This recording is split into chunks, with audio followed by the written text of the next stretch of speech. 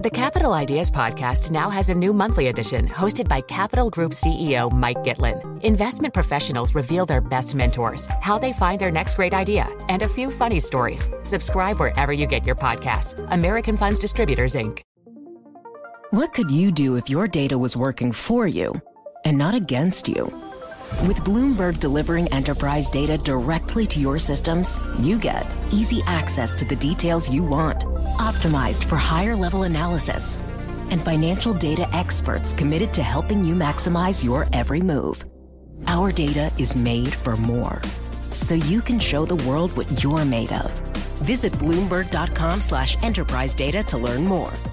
We get to our guest now, Hebe Chen, market analyst at IG, to take a look at the latest market actions and the latest political developments affecting markets.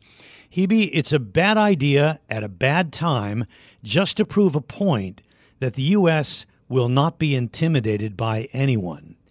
You know that's what some people are saying, and you know exactly what I'm talking about, and it's not Afghanistan. Well, definitely we can expect that will be impacting in terms of more of the APAC regions.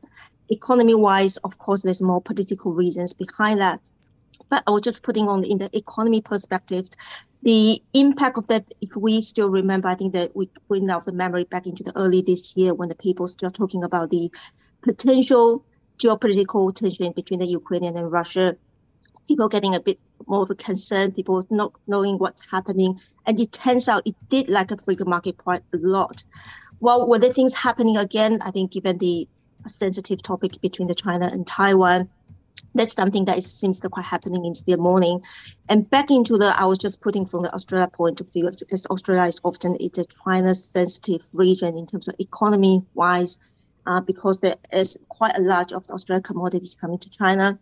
I think that definitely have significant impact in terms of the people's confidence on where the economy, especially for China economy, were going to, and where the Australia economy were going to, given we have received so much kind of negative data. Sorry?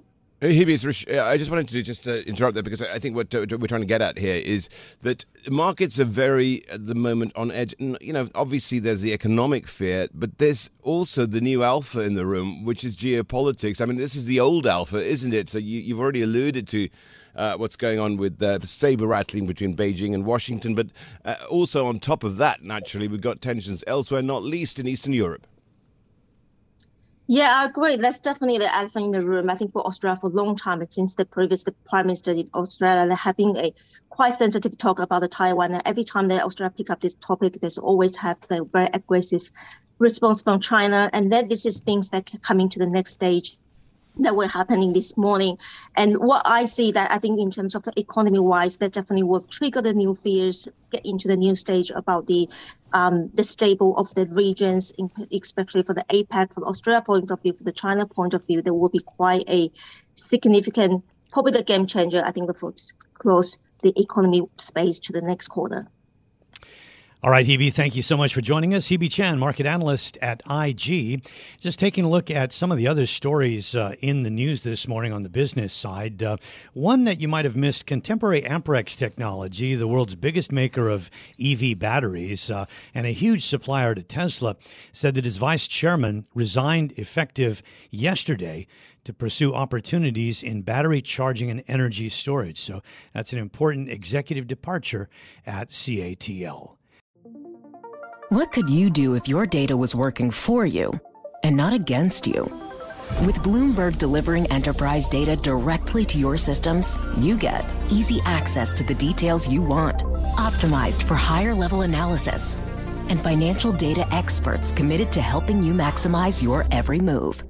Our data is made for more, so you can show the world what you're made of.